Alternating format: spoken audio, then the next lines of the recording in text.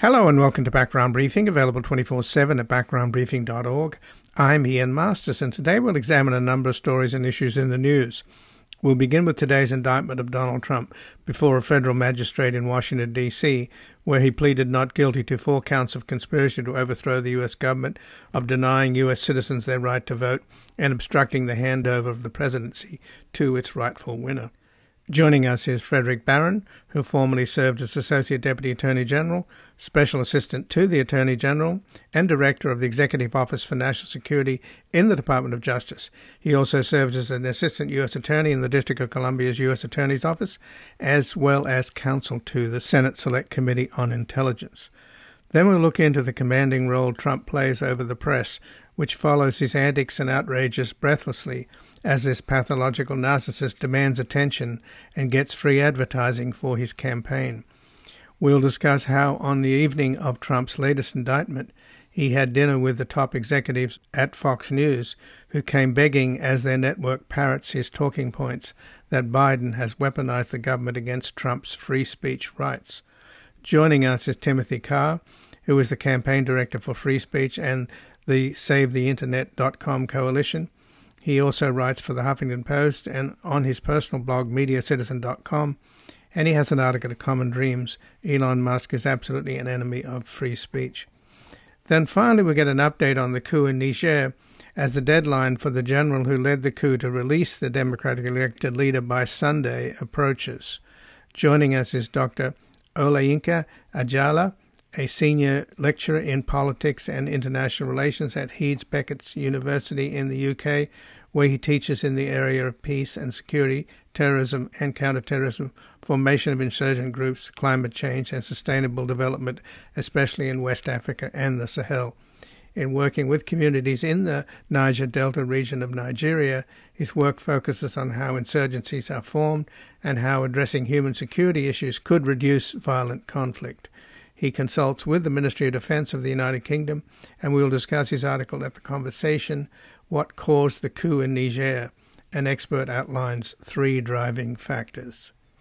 And before we begin, I'd like to thank our sustaining listeners whose tax-deductible monthly donations, large and small, at backgroundbriefing.org/donate or at our foundation, publictruthmedia.org, enable us to provide a daily briefing on the major stories in the news, free from commercials, corporate underwriting, paywalls, and constant fundraising. As Trump and his MAGA followers weaponize lies in their war against truth itself, we're in a fight between crazy America and normal America. In order to overcome deliberate distraction and distortion, Background Briefing seeks out facts and information to awaken the silent majority in the hope of restoring a reality-based community before fascism trumps democracy and facts become completely irrelevant. And joining us now is Frederick Barron, who formerly serves as Associate Deputy Attorney General, Special Assistant to the Attorney General, and Director of the Executive Office for National Security in the Department of Justice. He also served as an Assistant U.S. Attorney in the District of Columbia in the U.S. Attorney's Office, as well as counsel to the Senate Select Committee on Intelligence. Welcome to Background Briefing, Frederick Barron. Good to be with you, Ian.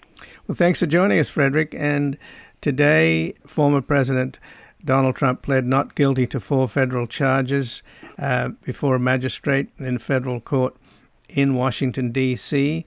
He was charged for conspiracy to defraud the United States, conspiracy to obstruct an official proceeding, obstruction of an attempt to obstruct an official proceeding, and conspiracy against rights. So this could not get more serious. Would you agree? I would certainly agree. And just to help spell out what those charges mean, they all revolve around a couple of very simple principles. The conspiracy to defraud is conspiracy to overturn the proper 2020 election results. The conspiracies to obstruct relate to the January 6th vote certification process at the Capitol. One count says there was a conspiracy to obstruct that vote certification process. The other related count alleges that they actually did succeed, at least in part, in obstructing that vote certification process. And then the final count that relates to violation of rights is specific to the right to vote. That is, conspiring to violate the right to have votes properly counted through the scheme that's alleged to put together false electors and change the results of the election. But actually, what happened today is that Donald Trump was placed under arrest and arraigned in a court and fingerprinted for the third time in 4 months. So that's serious enough for any U.S. citizen, but it's particularly extraordinary for a former president of the United States. Right. This is absolutely an historic day in U.S. history because there has never been a criminal case that's been brought that raises issues as profound as these issues for the entire U.S. governmental system. The direct challenge to the Constitution and to the system of the democracy that we've had since the beginning. So this is truly an extraordinary set of charges. No one ever would have thought before the advent of Donald Trump that we would be here now. And now, after years of investigation and posturing, there's an actual criminal case that poses a day of reckoning whenever the trial takes place. So, Frederick, there's Trump's legal team and Fox News keep trying to pass this off as a First Amendment issue that's about freedom of speech, about Trump's freedom of speech. And I can't for the life of me believe that could ever fly because, I mean, if a mafia mob boss is caught on tape ordering the murder of somebody, he can't then go into federal court and say that's a First Amendment and offer a First Amendment defense that, you know, his First Amendment rights are being infringed upon. It's not your words that count. It's your deeds, surely. And it's the purpose of the words and the knowledge that lies behind the words. So on the one hand, even Jack Smith in the indictment acknowledges very succinctly that there's no dispute that Donald Trump has free speech rights, and they're very broad, and he even has a right to make an unwitting misstatement of facts. On the other hand, even former Attorney General Bill Barr, who was Trump's own Attorney General, said as recently as last night, there's no free pass under the criminal law for a knowing false statement that is for a criminal purpose. In other words, he used the example that almost all frauds and almost all criminal conspiracies involve a certain amount of speech.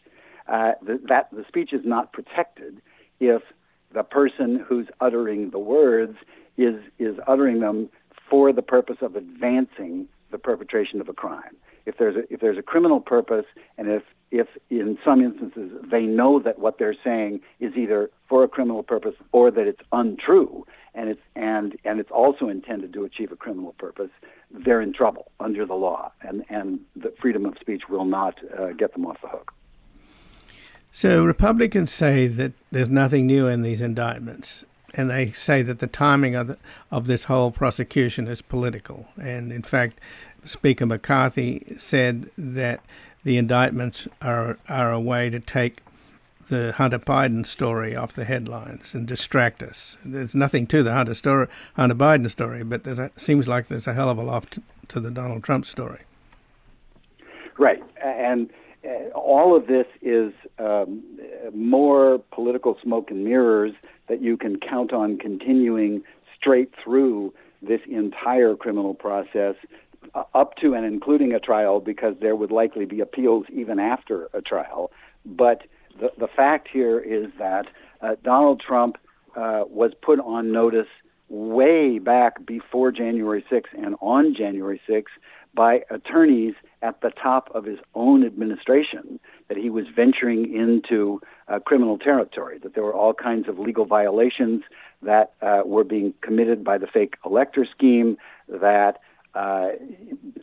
Vice President Pence did not have the authority, the legal authority, to change the result of the election, as Donald Trump continued to maintain even after he knew that was not true. And so Trump has known for a long, long time that there was every likelihood that these events would be investigated thoroughly, and it takes a great amount of time to put all these pieces together. But there's nothing political about this timing. Indeed, it might have been better politically to do it much earlier. But be that as it may, this is simply a methodical pursuit of the largest criminal investigation that's ever existed at the Department of Justice. And after taking a long time to put it together and starting way, way before Donald Trump announced that he was running for president again, they brought out the indictment at the time when all the facts came together, and not for political reasons, but because it was the right moment to feel comfortable that every element of this indictment could be proven in court later beyond a reasonable doubt. So Trump's legal team are going to argue, apparently, that everything Trump did was on the advice of counsel. Is that going to fly, given the quality of the counsel he was getting? Yeah, the answer is no. And the deep irony here is, while Trump can point to some relatively crazy legal theories that were advanced by some of his lawyers and then later knocked down by various federal judges in every single case that Trump filed to challenge elections in any state. But on top of that, he actually got correct legal advice, much of which is laid out in this indictment, advice from his own senior legal officials, which he then ignored. So, for example, Attorney General Barr has gone public saying that he told Trump that the notion that there was outcome determinative level of fraud that could have changed the result of the election was absolute BS. Barr said that while he was still in office, and then he's repeated it since then. On January 3, Trump convened a meeting with the hierarchy of the Justice Department after Barr had left. So he had in his office Acting Attorney General Rosen, Acting Deputy Attorney General Donahue, and White House Counsel Cipollone and White House Deputy Counsel Hirschman. And they all were advising him, both in that meeting and at other times, that, number one, there wasn't any proof of any kind of level of fraud that remotely approached the level that would have changed the result of the election. And number two, they had advised him that it was legally incorrect to assert that Mike Pence had the authority to use his ceremonial electoral college vote counting role to decide to unilaterally change the result of a U.S. presidential election. And Trump kept asserting that the election was stolen and that Pence had that authority long after he'd heard even from the top lawyers in his own administration. And indeed, they confronted him in a really raucous meeting on the evening of January 3 because Trump was threatening to replace them if they didn't play ball with him and change their legal views. He was going to replace them with Jeffrey Clark, who was sitting in the room, but was at a lower level in the justice hierarchy than everyone else sitting in the room. And Trump only backed off when the acting attorney general, the acting deputy attorney general, the head of the Office of Legal Counsel, and his own White House counsel all indicated to him that there would be mass resignations at the Department of Justice if he persisted if he persisted in changing the hierarchy at the Justice Department. And then the head of the Office of Legal Counsel, and this is the last point on relying on advice of counsel, the head of the Office of Legal Counsel at the Justice Department, who is the Assistant Attorney General who writes legal opinions for the government, he told Trump sitting in the meeting that it was incorrect to think that he could advise Mike Pence that he had the authority to simply change the result of the election. And Trump's response to that if he had relied on that legal advice, he wouldn't have gotten in trouble. But instead of relying on that legal advice, Trump said, no one in this room speaks to the vice president except me. I will speak to the vice president. Meaning he was clearly telling them back off, and regardless of the legal advice I've actually been given, I'm going to tell Mike Pence he has this authority. And then regardless of resistance that Mike Pence raised and Mike Pence's own lawyers raised, Trump insisted on going public on January 6th and whipping up the mob with the notion that he knew was false, that Mike Pence had the authority to change the election, and that the crowd should be essentially putting his life at risk unless he changed his mind and did change the results of the election. And indeed, that January 3rd meeting was more of a shouting match, as we learned from the January 6th hearings. And exactly. And in fact, Mike Pence has come public in the last few days referring to Trump's lawyers, not the professionals that you mentioned, but the people that Mike Pence referred to as Trump's crackpot lawyers. So the adults tried to prevail, but at the end of the day, Trump went with the crackpots. So how about... one other, on that same point, the indictment shows that Mike Pence has given at least enough information to the prosecutors about the facts of who said what when, so that they could include in the indictment the story that Trump persisted time after time after time in pursuing Mike Pence after he'd been told that Mike Pence told by his own lawyers that Mike Pence did not have this authority to change the election. He kept pursuing and pushing Pence, and then Pence indicated to the president that his lawyer said that he didn't have that authority and he wasn't going to change his mind. And at one point then Pence quotes the president apparently in Pence's own notes as saying, Mike, you're too honest. And that's a devastating remark in a criminal trial of this type. So clearly the Trump defense and what we've seen on their appearances on Fox News, they're trying to say that there was no criminal intent on Trump's part because he actually believed in his own big lie, right, that there was an election fraud and he'd won and Biden hadn't. And how is that argument going to stand up? Because it looks as if what Jack Smith has done is puncture that totally by making it clear that on a number of occasions Trump was told by senior officials, and he agreed with them, and he even said a couple of times himself that he'd lost the elections. So is that going to fly?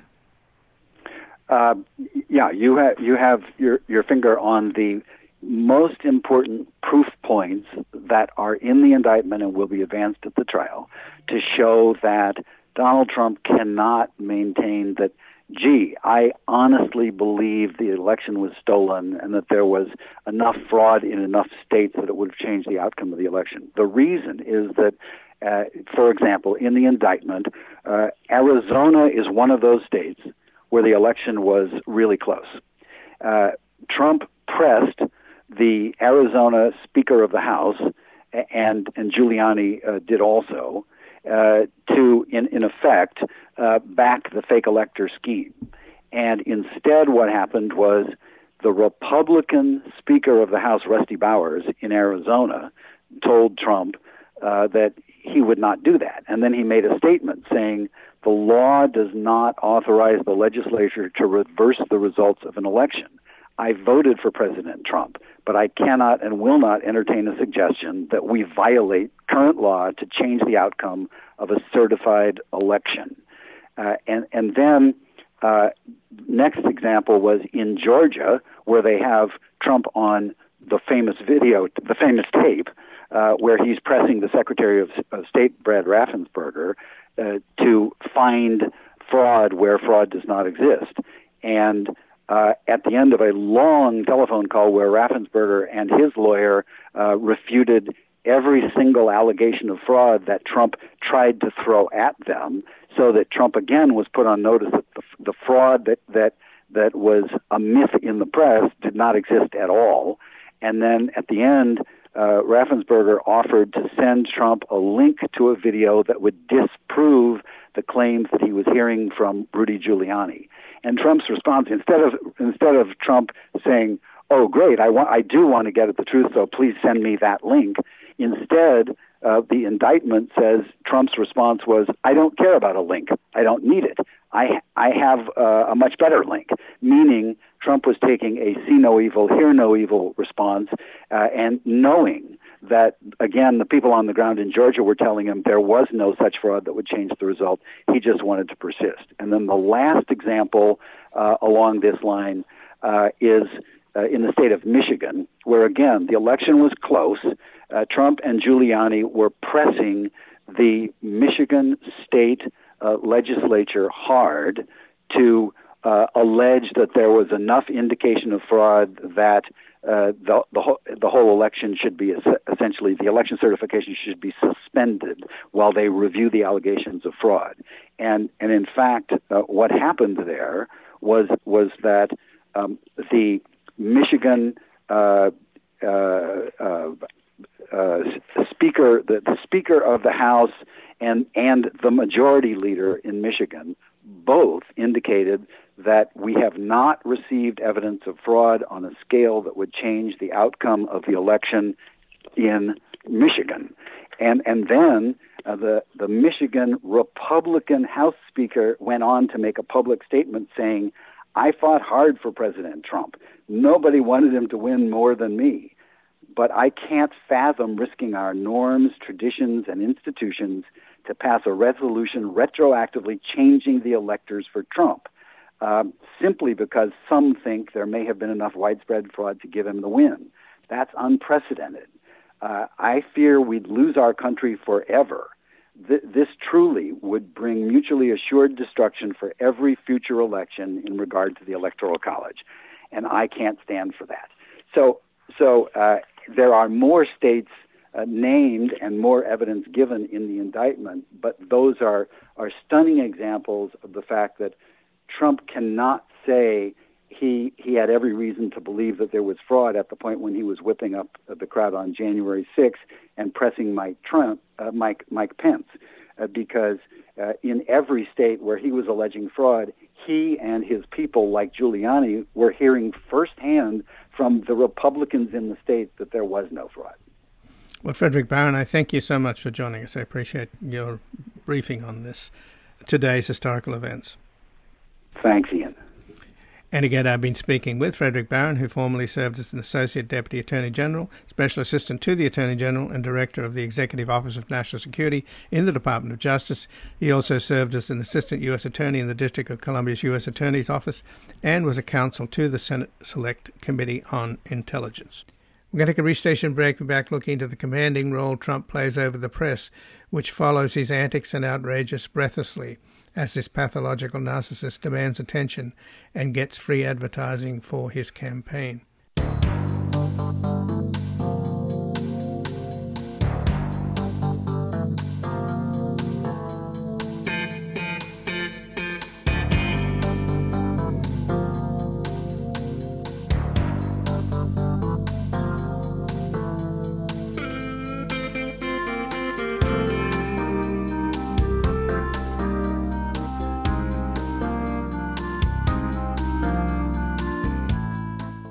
Welcome back. I'm Ian Masters, and this is Background Briefing, available 24/7 at backgroundbriefing.org. And joining us now, Timothy Karr, who's the campaign director for Free Press and the SaveTheInternet.com coalition. He also writes for the Huffington Post and his personal blog, MediaCitizen.com. And he has an article at Common Dreams, Elon Musk is absolutely an enemy of free speech. Welcome to Background Briefing, Timothy Karr. Thanks for having me on, Ian.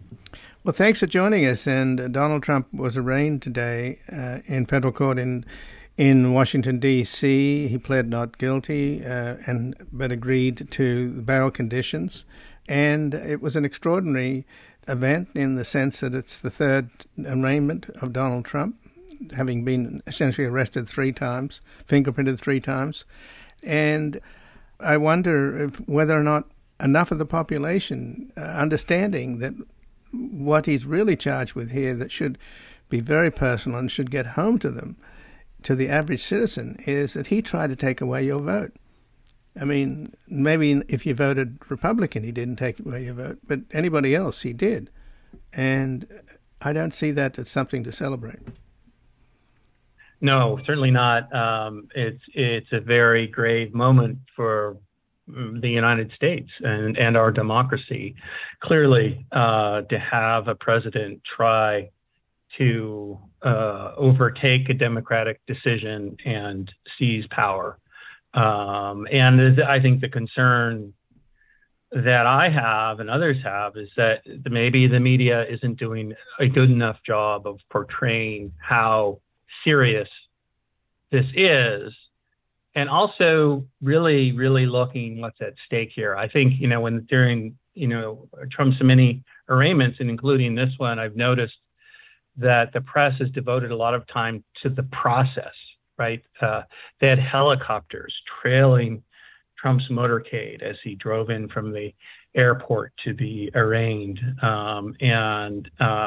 You have to ask yourself, is that really the media's role to kind of turn this into some kind of a drama, or should they actually be doing reporting, not on the movement of his motorcade so much, but on what's in the indictment? What does that mean?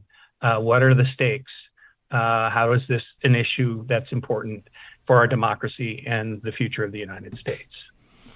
Well, what I also find extraordinary, Tim, is that on the very evening of the indictments on Tuesday, Donald Trump had dinner that evening with the top executives at Fox News who wanted him to consider attending the first Republican primary debate later this month, which indicates to me, of course, and to anybody I think that's paying attention, that Trump has leverage over Fox News. I mean, Murdoch may have decided he doesn't like him anymore, and he had a brief romance with DeSantis, and now he's realized DeSantis is there's less to DeSantis than meets the eye.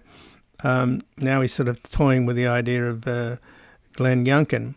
But the point is, surely, that Trump has leverage over them. And by the way, it's hardly a coincidence that they meet, the top people at Fox meet with Trump on the very evening of the indictment, and immediately Fox News and Trump's people have exactly the same mantra, which is this is all about free speech and the First Amendment.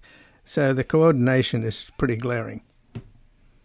Yeah, I mean, I think it's clear, and that they were hammering on this. This is an attack on free speech talking point, almost across all right-wing media. Gives you some sense of the level of coordination. And just to respond to that, of course, if you read the indictment, it's very clear in the very first paragraphs that this is not about anything that Trump said. It's about what he's actually done with his co-conspirators in an attempt to overthrow a democratically elected government. It's not just that he said that he won the election and that he told the big lie, which of course is not true. That's why we call it the big lie. But he also, they acted upon it in having some of his co-conspirators arrange for false electors, for example. These are acts that are illegal under the law. The First Amendment doesn't shield a defendant from those sorts of acts. So obviously that talking point was bogus, but to your point that it was echoed across right-wing media is interesting because it's almost as if there are two parallel universes here in the media.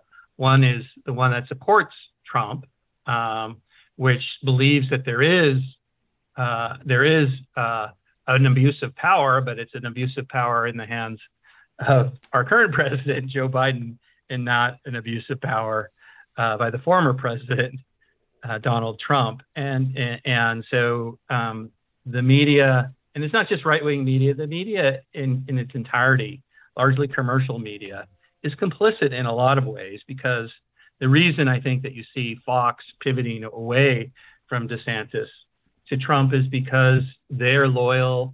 They want to appease their viewership. And polling shows that Fox News viewers and the GOP members of the Republican Party more generally support Donald Trump. So it behooves Fox, at least in their thinking, to espouse pro-Trump talking points, because they don't want to drive away viewers.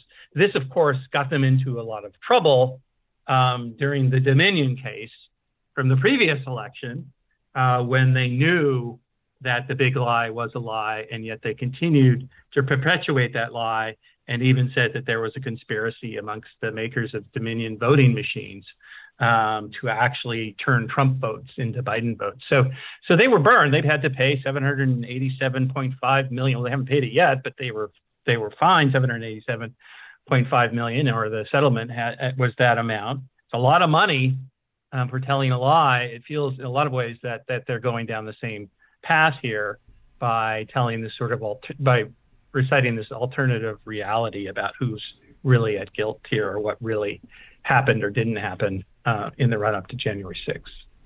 So the Murdochs have to appease the monster they created. They do. And it's really, what's interesting, though, is that, it's, as I said, there are commercial incentives amongst more mainstream media to cover Trump. And, after 2016, you had CNN, for example, devoting most of their coverage, or during 2016, devoting most of their coverage to Donald Trump, despite the fact that there were a dozen other Republican candidates in the race at the time. I know that to the point where they left their cameras running, as his campaign jet, taxied down the runway, and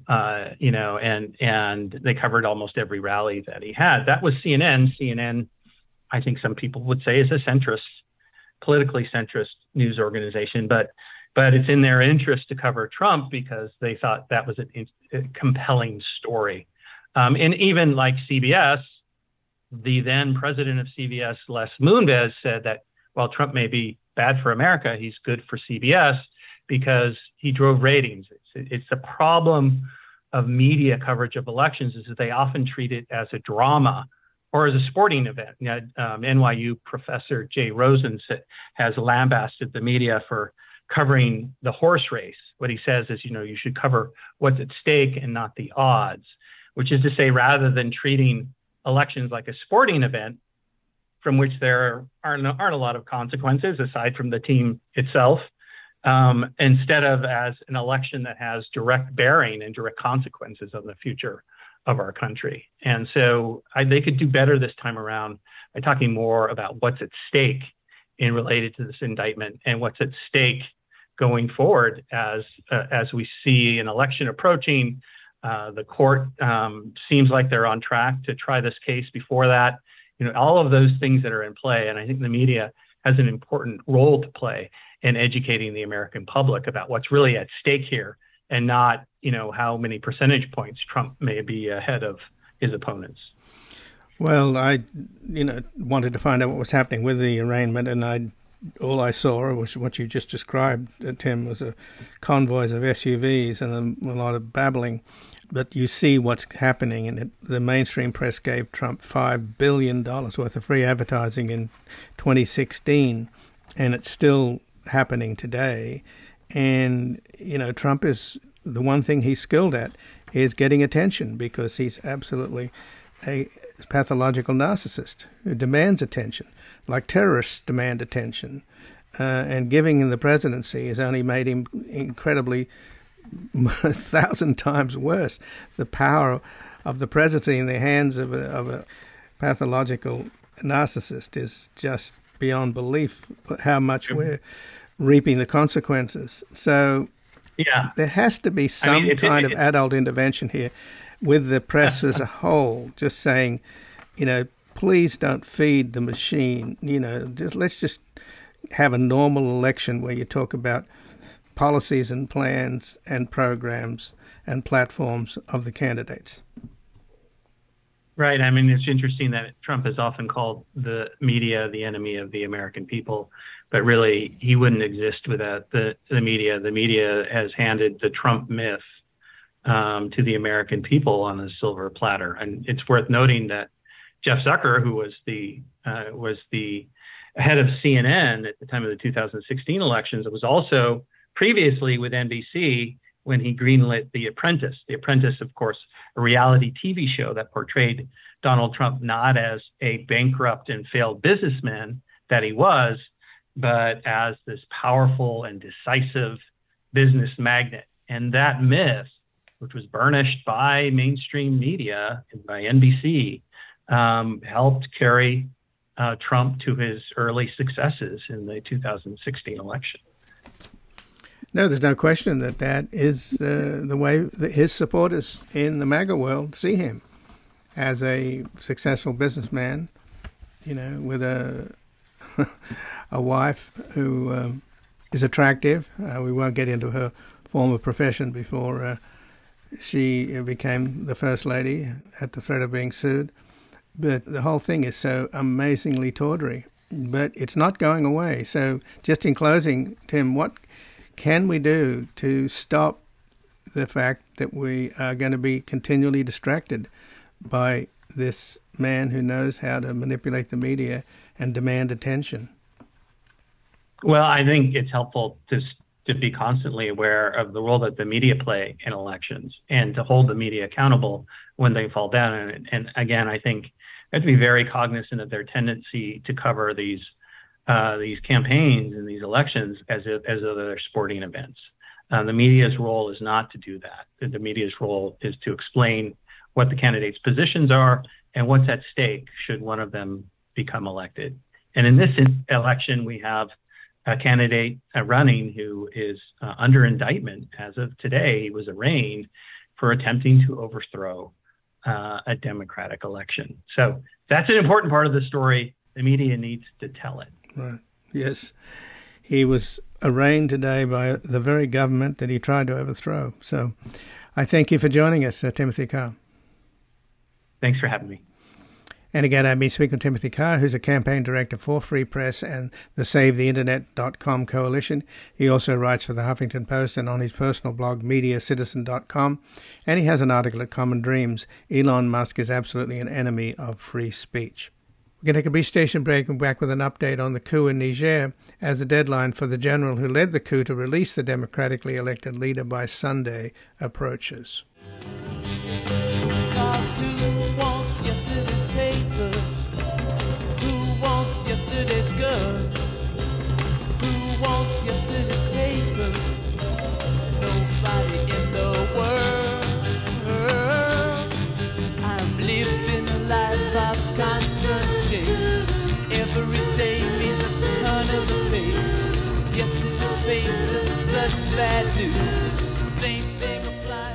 Welcome back. I'm Ian Masters, and this is Background Briefing, available 24/7 at backgroundbriefing.org.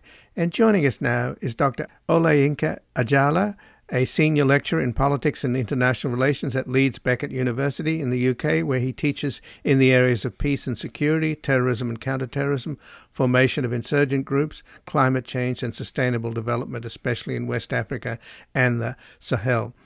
In working with communities in the Niger Delta region of Nigeria, his work focuses on how insurgencies are formed and how addressing human security issues could reduce violent conflict. He consults for the Ministry of Defense in the United Kingdom and has an article at The Conversation, What Caused the Coup in Niger? An expert outlines 3 driving factors. Welcome to Background Briefing, Olayinka Ajala.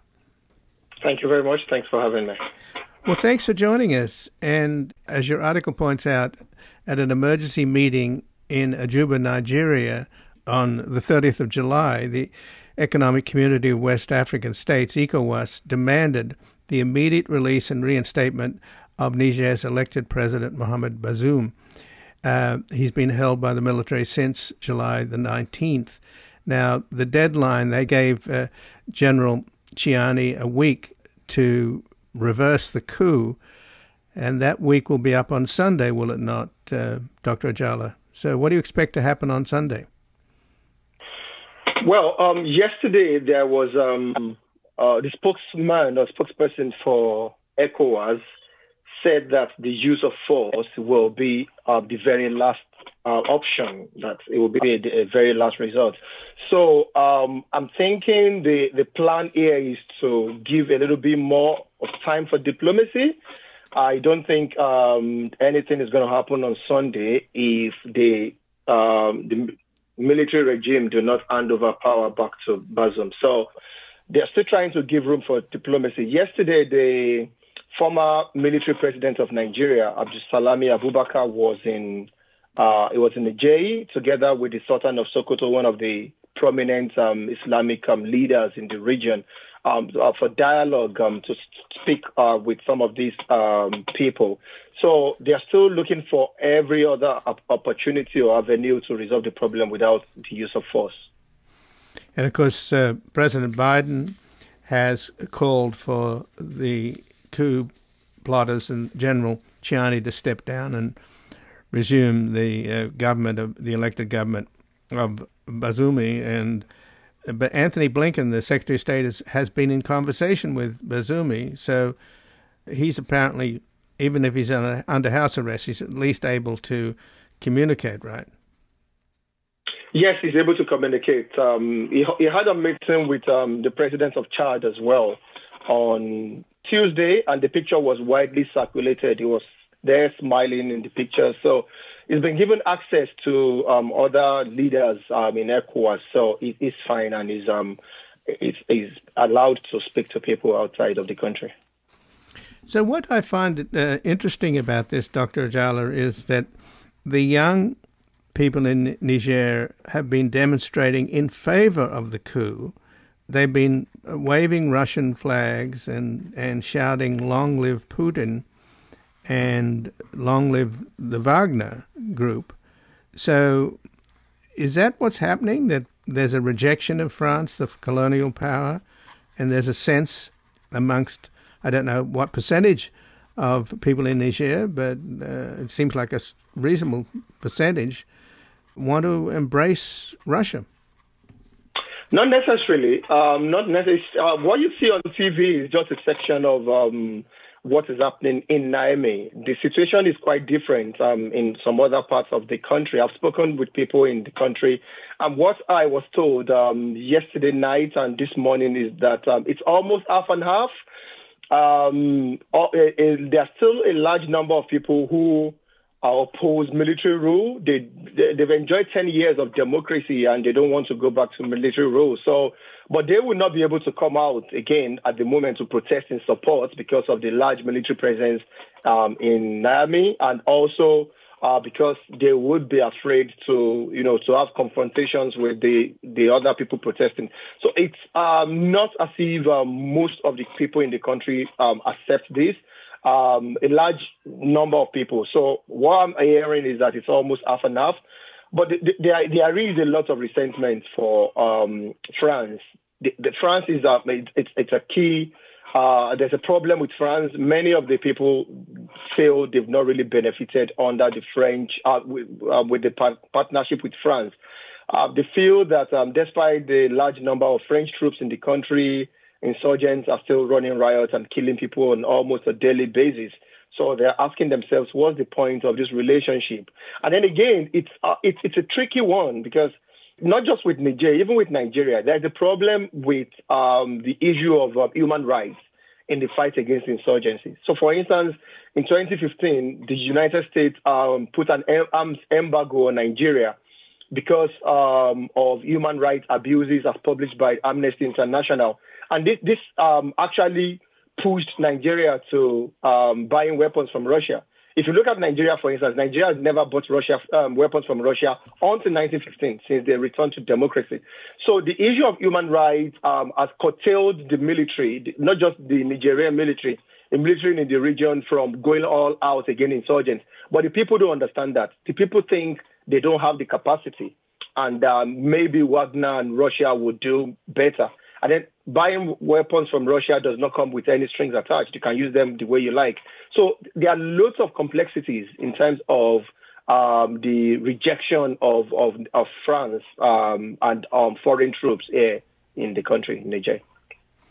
Well, Russia has able to exploit the notion that they're not a colonial power, even though the Soviet Union was a colonial operation, and the control of Eastern Europe through the Warsaw Pact was clearly a colonial operation. But for some reason or other, a lot of the African countries, and particularly those in the Sahel, after all, there are military regimes in Guinea, Mali, and Burkina Faso right next door, and the leader of Burkina Faso was standing next to Vladimir Putin in the sort of group photograph that was taken at the recent Africa summit in St. Petersburg. And the head of Burkina Faso, the military leader, said on Sputnik, the Russian media outlet, "Thank God, Russia is a country that refuses nothing. In fact, everything we want to buy, Russia agrees to sell us. This is not the case with other countries." So that's what you've just basically told us about Nigeria, right? That Russia is an arms exporter. Yeah, absolutely. And that was exactly what happened in 2015 with Nigeria. Nigeria tried to buy Apache helicopters from America, but America refused to sell these weapons to them because they said due to the human rights issues with Nigeria, they are not sure the weapons would not be used to commit human rights atrocities. But Russia, China, they don't care about that. They'll sell the weapons and the countries will go for it because they need these weapons. Burkina Faso is suffering seriously now. As we speak now, more than 50% of the country has been taken over by insurgent groups. So they need these weapons. And the reluctance of the West, the US, France, and their traditional allies to sell some of these weapons to them based on human rights issues is one of the reasons that is drawing them away and drawing them towards Russia and China.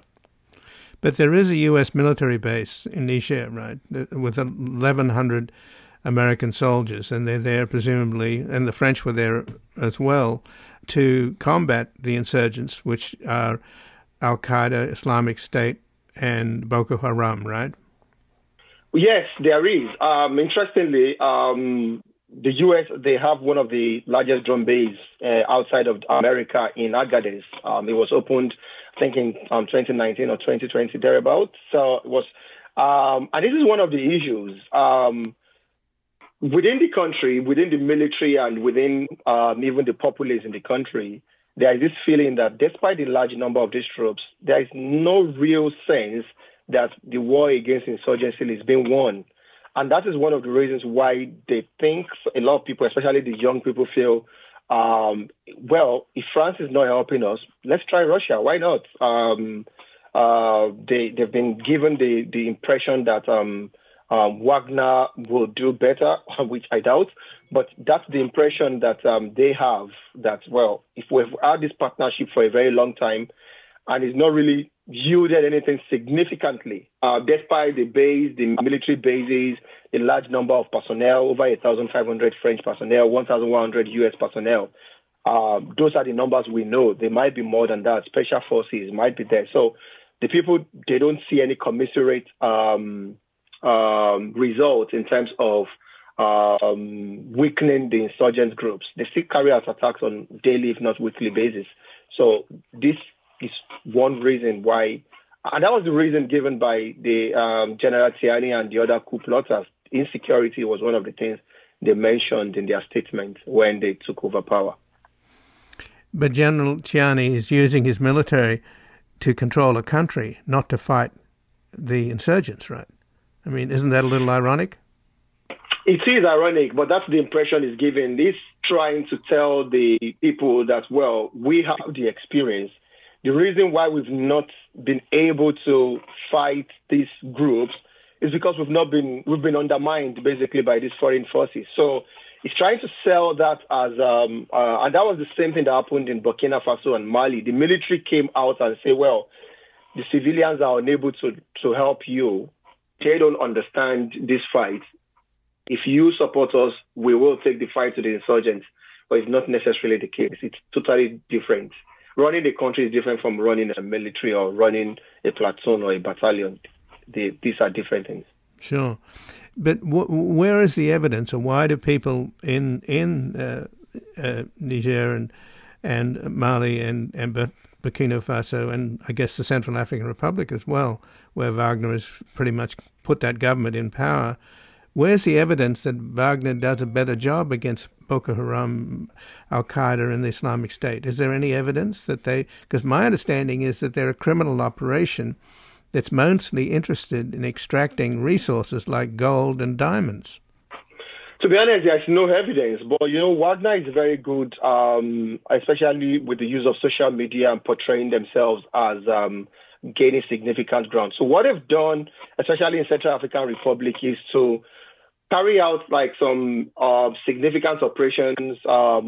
Same thing in Mali. So they go to like communities in Mali, give them a bit of protection, record videos, and all these things circulate on social media. They portray themselves as battle ready, hardened, ready to take the fight to the insurgents. But it's not necessarily worked. It's not.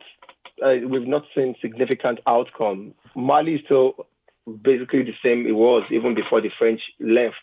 So, but they are very good at painting this picture, and the leaders also, they want some quick fixes. So they give them some quick fixes in some areas, and then they sell that to the populace. But there's no evidence that they will do a better job. I doubt that.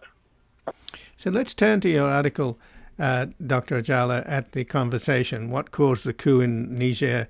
An expert outlines 3 driving factors. Just briefly tell us what the 3 driving factors are. Well, there are 5. I just put 3 main ones. The first 2 are the things we've mentioned earlier. The first one is economic stagnation.